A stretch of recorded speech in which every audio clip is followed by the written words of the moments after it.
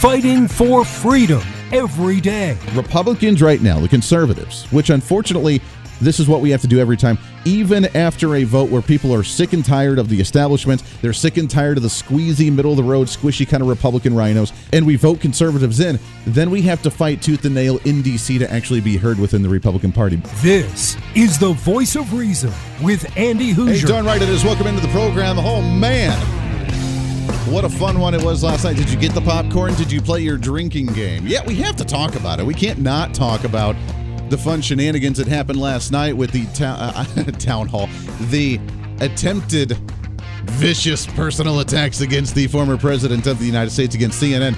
There were two takeaways from that, and we're not going to spend the entire program on it, but I found it kind of interesting.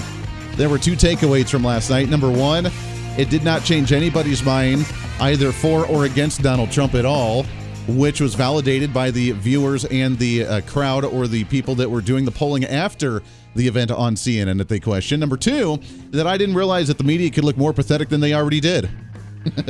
I didn't realize they could look worse than what they already did. They were pathetic, especially CNN, but then every other media outlet that covered it thereafter trying to respond and do their journalistic review of what happened on the town hall last night. We'll break it down. We have a lot of audio to play for you today from that and a heck of a lot more as well, as we also get down to the debt ceiling debate. Title 42 officially over as well. We'll get an update from going on at the southern border and a heck of a lot more on the program. Welcome into it. What's up? It's a pre-Friday celebration broadcasting live out of the heart of the nation here in Wichita, Kansas, on our flagship radio station. We are all over the country, multiple radio stations, TV, live streaming, podcasting, however you watch or listen to the show.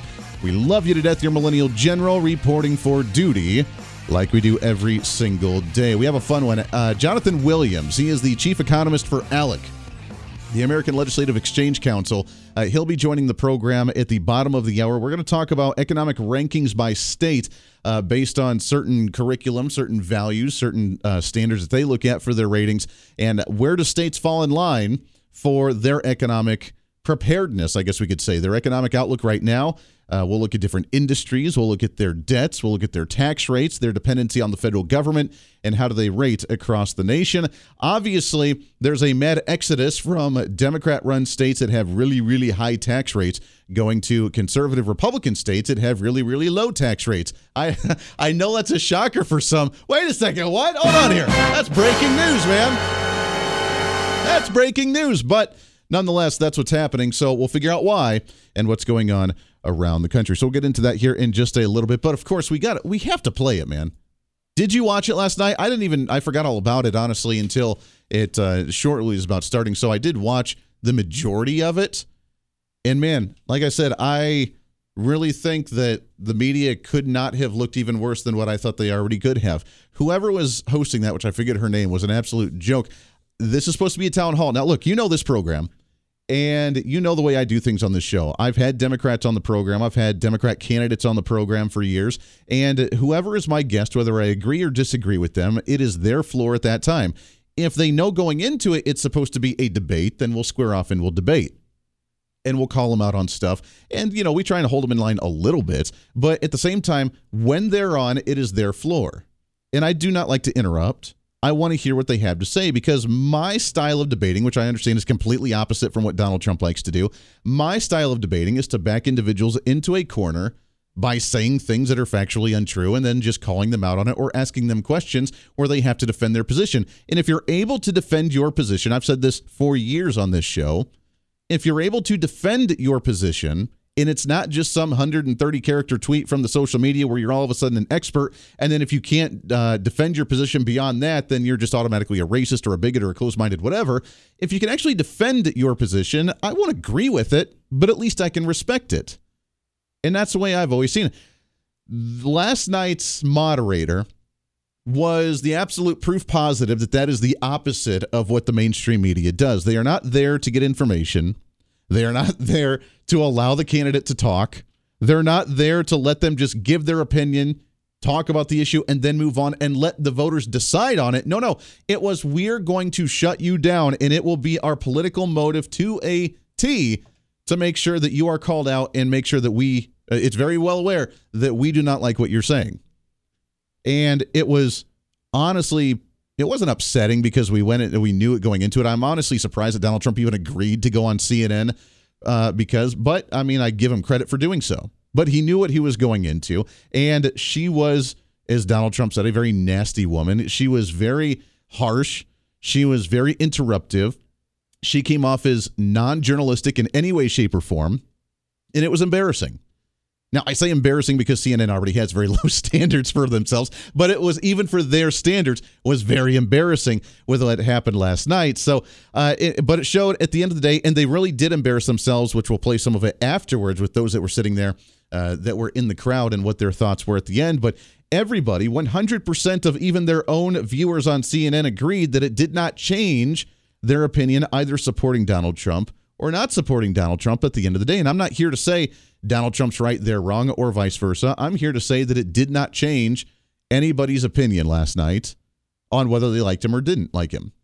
It did not change their opinion on whether they liked the CNN reporting and the town hall hosted by CNN or whether they didn't. It didn't do anything. In fact, if anything, we saw a slight bump in Donald Trump's polls, which we saw late last night and early this morning, where he's floating above 50% for overall approval of the American public to want him to be the Republican presidential candidate, which I find quite fascinating. We'll get into that here in just a little bit. I don't want to go a whole lot into the actual policy issues that he talked about because, again, we already know most of them. I did find it interesting, though, when it came to the Ukrainian issue that, again, the mindset of the mainstream media, and really for most of the general public right now, is either you're for or against. You're either for Ukraine or you're for Russia.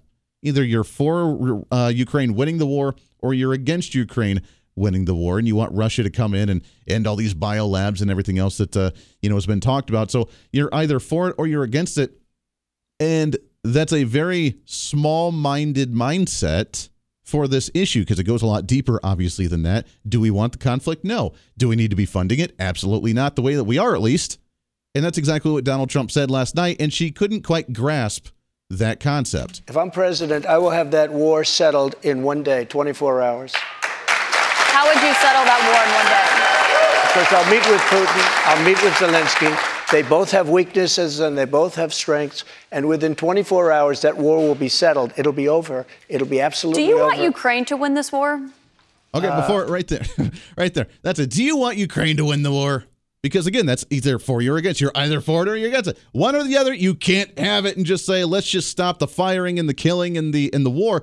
You can't say that. You have to stand for a position. What side are you on, Mr. President? I don't think in terms of winning and losing. I think in terms of getting it settled so we stop killing all these people and breaking down this country. Now,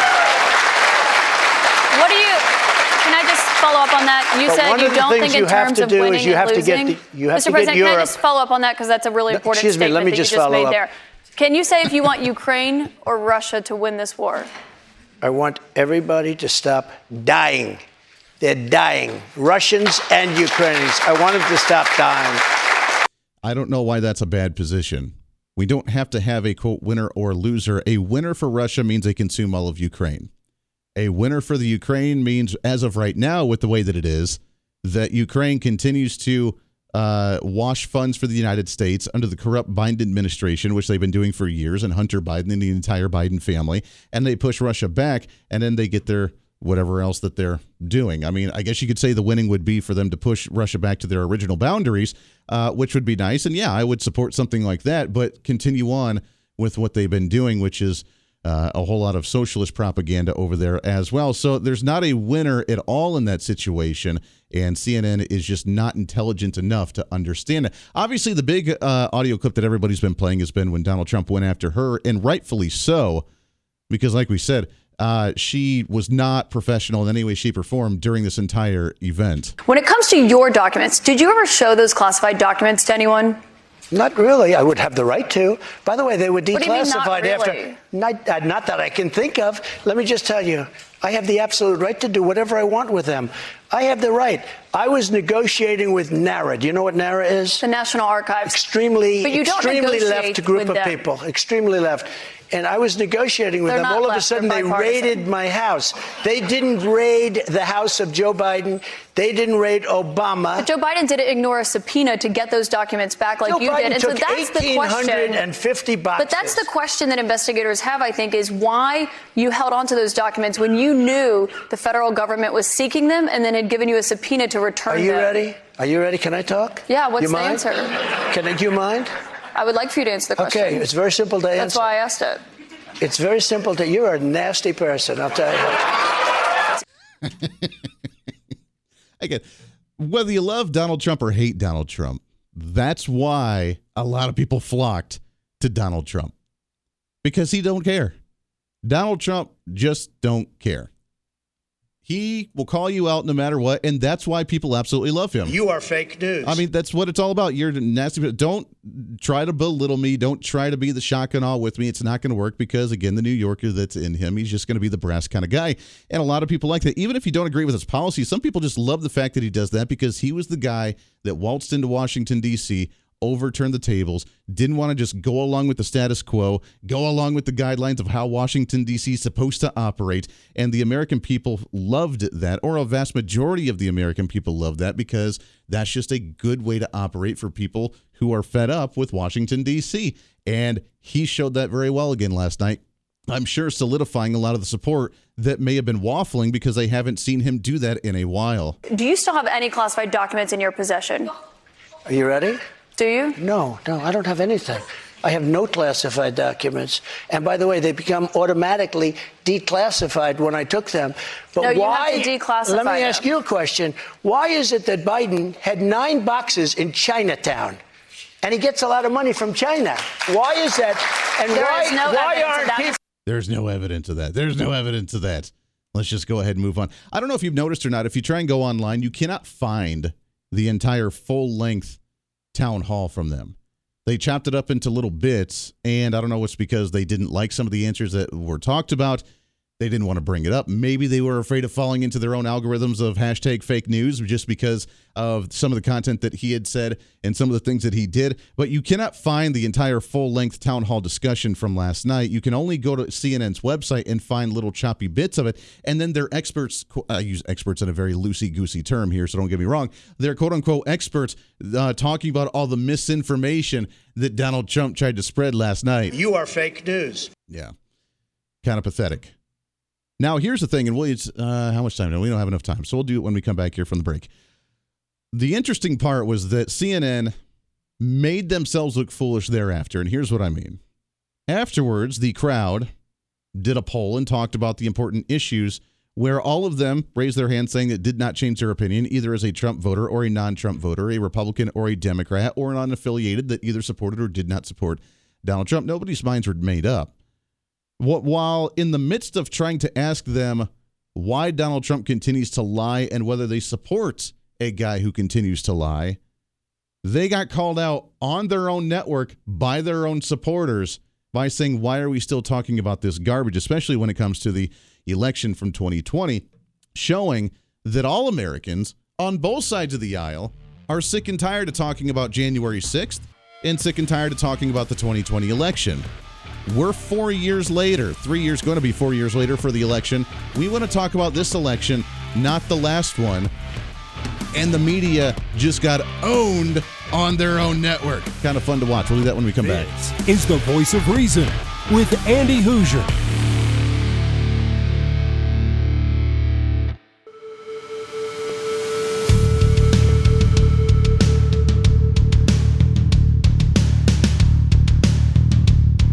Fighting for freedom every day. This is the Voice of Reason with Andy Hoosier. Darn right it is. Welcome back into the program. 24 minutes past the hour. Radio, TV, live streaming, podcasting. So after the town hall, I find that more interesting than the town hall itself. We knew what was going to go into. Donald Trump was going to be Donald Trump. CNN was going to be CNN. Why they even partnered together to do the town hall was fascinating to me at all. But what was more interesting to me was the post-debate. And yes, I call it a debate because that's all they did with the snarkiness. I mean, that lady, I don't even care what her name is. That lady to me, rub the same way that Kamala Harris rubs off on individuals, the way that Hillary Clinton rubs off on individuals, where you're just like, nyeh, nyeh. But nonetheless, the town hall itself wasn't, to me, the most interesting part. The most interesting part was thereafter, when CNN tried, and I guess, give them small kudos, where they tried to show that, look, we even have Donald Trump supporters in the crowd to talk about the issues that are important to them, in hopes of saying, wow, they totally changed. Well, I can't believe that guy. He's still on this whole 2020 issue. That he's on this whole thing. We are sick and tired of hearing about this. I am changing my vote, and I'm not supporting him. That was their hope. That was their hope, because they wanted to try and show, oh, look, people are turning on Donald Trump because of what we're trying to get to them. And it backfired on them big time. It backfired because they looked more embarrassing than they had ever done before with the post coverage and talking to these individuals. First thing I want to ask you about, Donald Trump, we have to be blunt about it, is not a truth teller. That's the way he's always been when he was a businessman. He's been a politician. Wow. Again, not even trying to hide it, man. He's not a truth teller. He's a liar. We already know it. He was doing that as a business and politician. Blah, blah, blah. He's a liar. He knows that. Again, just cramming that agenda down the throat. Not like, hey, what do you think? Do you think he's lying? What's your thoughts on it? No. He's a liar. We know it's fact, proof positive. And anyone that says anything different is a liar too. He has lied about the 2020 election. Stuffed ballot boxes, it's all made up. He's lost dozens of court cases. Does it bother you that he keeps talking about 2020 and not 2024? I'll ask you first. This is Jonathan Leslie. He's 40, Republican, voted for Trump twice. How do you feel about those lies? So, how do you feel about those lies? Again, not, hey, do you think that's false? What's your thoughts? Do you think you should keep talking about it? No. Again, this is This is what goes off as journalism today, man. How do you feel about those lies? So I feel like part of it's also the media narrative, as you guys asked him the first question at the town hall about the 2020 election, rather than current stuff. So don't you think he could say it's time for me to start talking about 2024 and not lies that aren't true? Couldn't the media ask him a question about 2024? Well, there were questions, but you're right, that was the first thing, but that's something that was on our mind. Fail. That one hurts. That one hurts a little bit. Couldn't you ask him, like he talks about 2020 because you're asking him about 2020. Well, don't you think you should stop talking about it? Well, yeah, shouldn't you stop asking questions about it? Well, it was top of mind, but we did talk about other things. But yeah, we did kind of mention that as the first one. Well done. Well done. That wasn't the end of it, though. Oh, it got worse. Personally, I'm getting tired of hearing about it. I'm very much more so interested in the problems that we face now, and I would prefer to hear him discuss the present issues more so than going to the past. Okay. Do you think so? That it was a rigged election? I'll abstain. You'll abstain. Okay. What do you think? I'll abstain. Okay. Move on. All right, we actually have a guy that believes this stuff. Hold on a second. Move on. He can't call him a liar right to his face. He can call Donald Trump one. Can't call his supporters that. What do you feel about the continuation of these lies about 2020? You know, I don't know what's a lie anymore, but I think there needs to be a new narrative. And what's the new narrative? Current situations that are, involving all of us. Current situations. But when you say you don't know what's a lie is a lie. I mean, all these courts have said there's one of the stuffed ballot things he's talking about was in Fulton County, Georgia. No stuffed ballots. I was there. I was watching with my own eyes. I mean, none of it's true. I'd like him to move on. I would like him to stop talking about it, but it is his opinion. So you have to attach that caveat, lie all the time. It just keeps it going. So it's his opinion, and he has a right to have it. Zing! Putting it right back into the face of CNN. I wonder if they're ashamed of themselves. You think so? Andy Hoosier.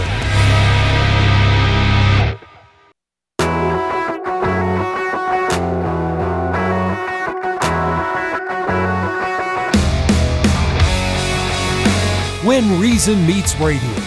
This is the Voice of Reason with Andy Hoosier. Welcome back into the program. Thanks for hanging out today on your pre-Friday celebration.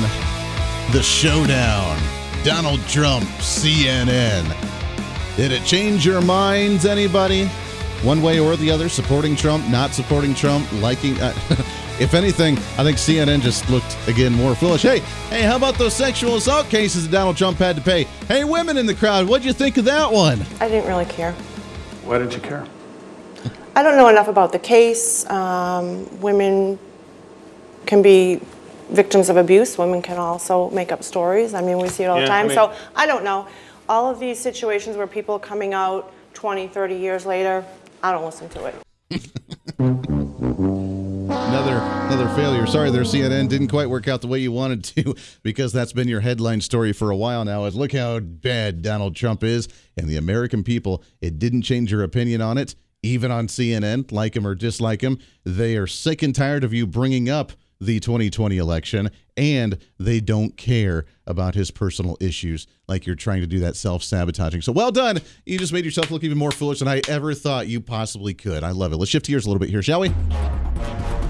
What's trending today? I love this next organization. Love to have them on as we talk. There's been a report, and it's a couple weeks that's come out, where the rich states, poor states, how are states doing economically, financially, going into 2023 and under the Biden administration right now? Obviously, after the 10th interest rate hike from the Federal Reserve, because that's obviously the only way that we can battle inflation across the nation. And I say that with sarcasm. The Wall Street Journal, we talked about it briefly yesterday, came out with their poll showing that well over 50 to 60% of Americans say the best way to stop inflation would maybe to stop printing money, but that's not okay for them. Can't do that. The only way to battle it is to raise interest rates and just price people out of the market, because that apparently is the right way to do it. We'll get to that in a second. But when it comes to the statewide levels, how are states handling the economy right now, preparing for the potential recession in 2023, the supply chain issues, the post-COVID economy that we're in? How do we look moving forward right now? Excited to have on the program. He's the chief economist for ALEC, the American Legislative Exchange Council, Mr. Jonathan Williams. John, how are you, my friend? Well, doing well. Thanks for having me, and greetings from this land of make-believe out here in Washington, D.C. Oh, I have to give you kudos to live out there, because as beautiful as it is, I don't know what's in the air, but there are some crazy things going on out there right now. Well, it's not only just what's in the air, it's all the hot air, and that's part of the problem, right? There is that. I want to pick your brain about the debt ceiling and inflation stuff in just a minute, but you guys always come out with this rich state, poor state report for how states are doing financially, and there's a lot of different factors that you guys look at based on federal dependency, tax rates, the size of government, spending, that sort of thing. But overall, as a general gist, how are states doing? Are we faring okay, or are we becoming more and more irrelevant as a state and just relying on the federal government to do things for us? Well, there's a couple of ways to answer that. First of all, states are doing relatively well financially right now, because they've almost all got surpluses outside of places like California and New York, where they've figured out ways to spend money even faster than all the Biden bucks coming in and all the surplus dollars coming in. And that's a real skill, I guess, if you want to call it that, just because there's so much money sitting out there in state budgets washing around. These, as a fiscal conservative myself, these are kind of dangerous times, right? And we have to be very careful states don't overextend themselves and overspend right now. We know that the recession is coming at some point, and I think this is a really important moment in state capitals all across the country for those that are, wise, that would say, hey, let's not make the mistakes of the past like we saw during the financial crisis and get into this situation where then we go to Washington, D.C. and ask for a bailout of the states like the big blue states did just a couple of years ago. And, I think that is my overall fear, though, Andy, is that, states would become overly dependent on the federal government. And it seemed like that's just the natural inclination of things in Washington, D.C., is to try to take power and federalize it, not abide by this idea of the founders that these decisions ought to be made at the state and local level. But, there are a lot of folks here in Washington, D.C., in both parties that would love to centralize power in Washington. And I think that's inherently a dangerous thing for all of us. Yeah, that is very true. I'm just throwing it out, and I have your website up here, which people can find at richstatespoorstates.org, and they can find the entire report and everything that you have here. And just kind of briefly glancing through this, but I'm guessing that the majority of the quote-unquote worst states that are in financial situations right now are some of those that are run by the other side of the aisle. And the reason I say that is I'm guessing states like California, who are trying to push for $5 billion worth of reparations, or $500 billion, however much it's going to cost, and those types of policies, probably not the most economically smart decisions that they could make. No, I mean, it's absolutely economic malpractice what's happening at the bottom, 10 states, really, in rich states, poor states. New York, 50th out of 50. California, certainly in that list. Illinois, New Jersey, Minnesota, states that are not going to surprise any of your listeners. I mean, they're following what Ronald Reagan always warned us of. You know, the liberal view of the economy could be summed up as this: if it moves, tax it. If it keeps moving, regulate it. If it stops moving, subsidize it. And for far too long, these states have been following that strategy, if you want to call it that. You know, we've been putting together this report for the last 16 years with Art Laffer and Steve Moore. So we've been able to see kind of the upward mobility of states and the states that have fallen behind. But so many of those states that have followed that big government formula just continue to be stuck in the cellar in the rankings. And of course, it's not just our rankings that show this. You know, the proof's in the pudding. Where are Americans leaving? You know, they're leaving states that have high tax burdens and have these just kind of off the wall progressive policies, and they're voting with their feet, and they're going to states that really offer more economic freedom. Yeah, that is very true. And I mean, we've seen that report for years over and over again, that those high taxing states, California, New York, some of those places, they're leaving en masse right now. The population's dwindling and they're going to those low tax states all over the nation. So let's talk about that for a second. Right now, what are some of those highest taxing states and where are they going? Well, you know, just was talking to some friends in Illinois today. You know, Illinois is one of those states that, you know, outside of the coast is probably, today and Minnesota are probably two of the examples of the Midwestern states that have gone down this progressive path. You know, and Illinois just suffered its worst loss of wealth leaving the state of Illinois at any time in the last 20 years. The IRS just came out with this new data. You probably talked about it, Andy, where it's not just that we know people are going from state to state. We actually know how much wealth and how much income they're taking with them based on their tax returns.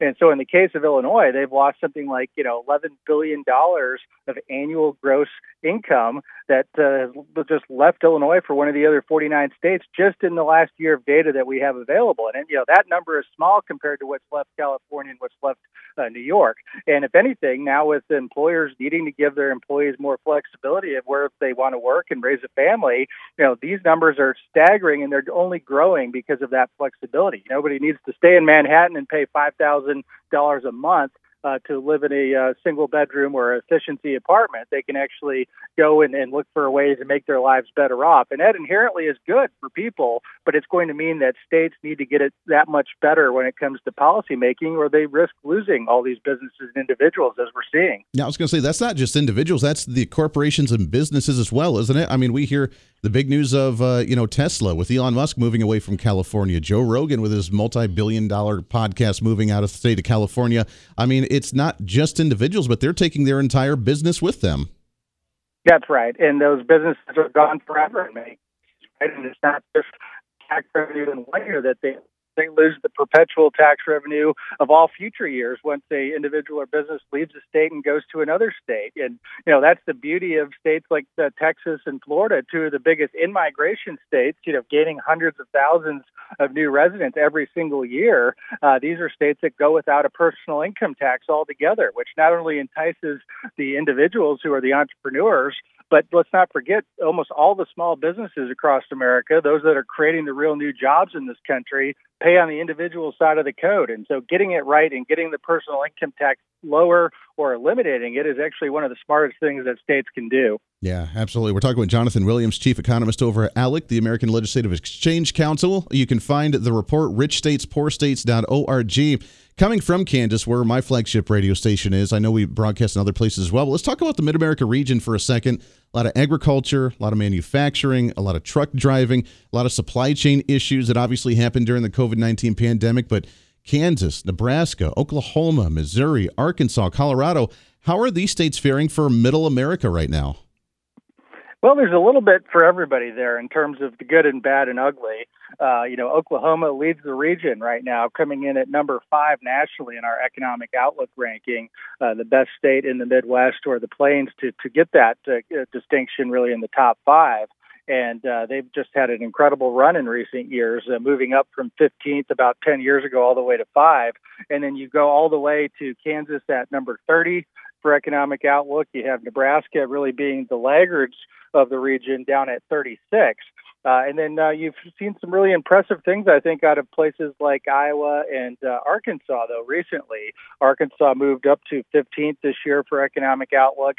And while Iowa is still in the 30s, they actually have done some amazing, I think, free market and pro-taxpayer reforms in the last 2 sessions, where I expect in the next year or two, they're going to skyrocket to a much better ranking. I mean, they were one of the states that went to a flat tax last year. That's, I know, a big topic of debate that just came up short in Topeka this session there in Kansas. But Iowa has cut their income tax rate from over 8% to under 4% over the next couple of years as it phases in. And not to mention the big school choice, education freedom accounts that Governor Reynolds pushed across the finish line early on here in 2023. I think Iowa is one of the hero states of really turning things around. And it's something that I think is going to set off a domino effect for many states across the Midwest. Yeah, and the reason I love this report that you guys do is because there's so many factors to this. Like you said, not only with federal dependency, the tax rates, and you're right. I mean, we failed with our flat tax here in Kansas, which was by one vote in the Senate to overturn that governor's veto, which was pretty frustrating. But there's a lot of different factors here, and it's interesting to see how this all plays out. It's Jonathan Williams. When we come back, I want to shift gears a little bit and talk about the debt ceiling debate. June 1st is that deadline. Are we going to default on our debts at the federal level? We'll do that when we come back right around the corner. For the Voice of Reason, stay here. This is the Voice of Reason with Andy Hoosier.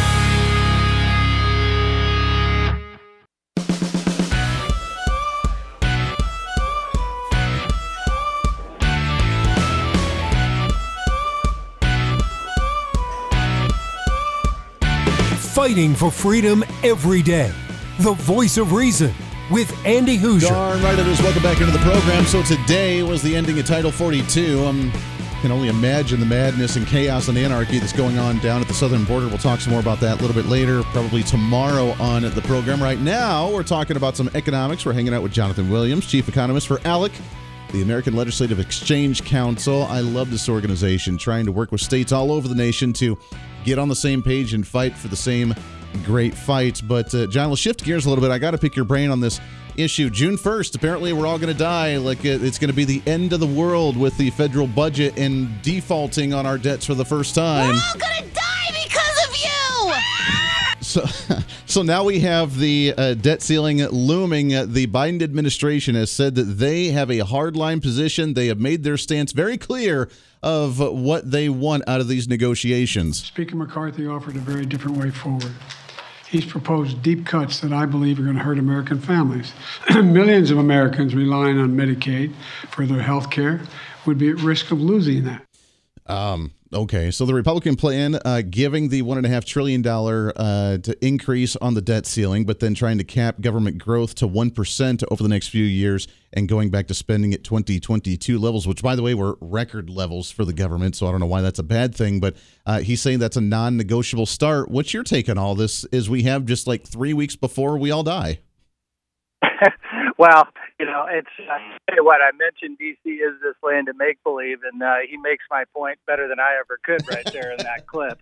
Only in Washington, D.C. do we consider a 1% growth in spending a cut. Mm-hmm. That just doesn't work that way anywhere else around the country. I mean, I'm used to working with the great men and women in the state capitals across the country, and Andy, 49 out of the 50 states have such a thing as the balanced budget amendment, right? You cannot overextend yourself. Some are better than others, but I'll tell you what, just some common sense budgeting that works at the city and the state level that everyday hardworking Americans do around their kitchen tables every single week. That's the kind of common sense we're absolutely lacking in Washington. And for the president and for the kind of the left-wing members of Congress that are trying to really gaslight Americans here to suggest that they would lose Social Security or Medicare or Medicaid because Kevin McCarthy and the speaker there in the Republican majority would just like to put some reasonable limits on the growth of spending, that's beyond the pale. And I think most Americans can see through that. I mean, they can see that, it is a crisis of overspending right now that we're facing. Clearly, we're at $32 trillion of national debt. We are suffering from the inflation consequences of overspending in this debt, and we're going to have to pay back that debt once again after suffering these inflation consequences.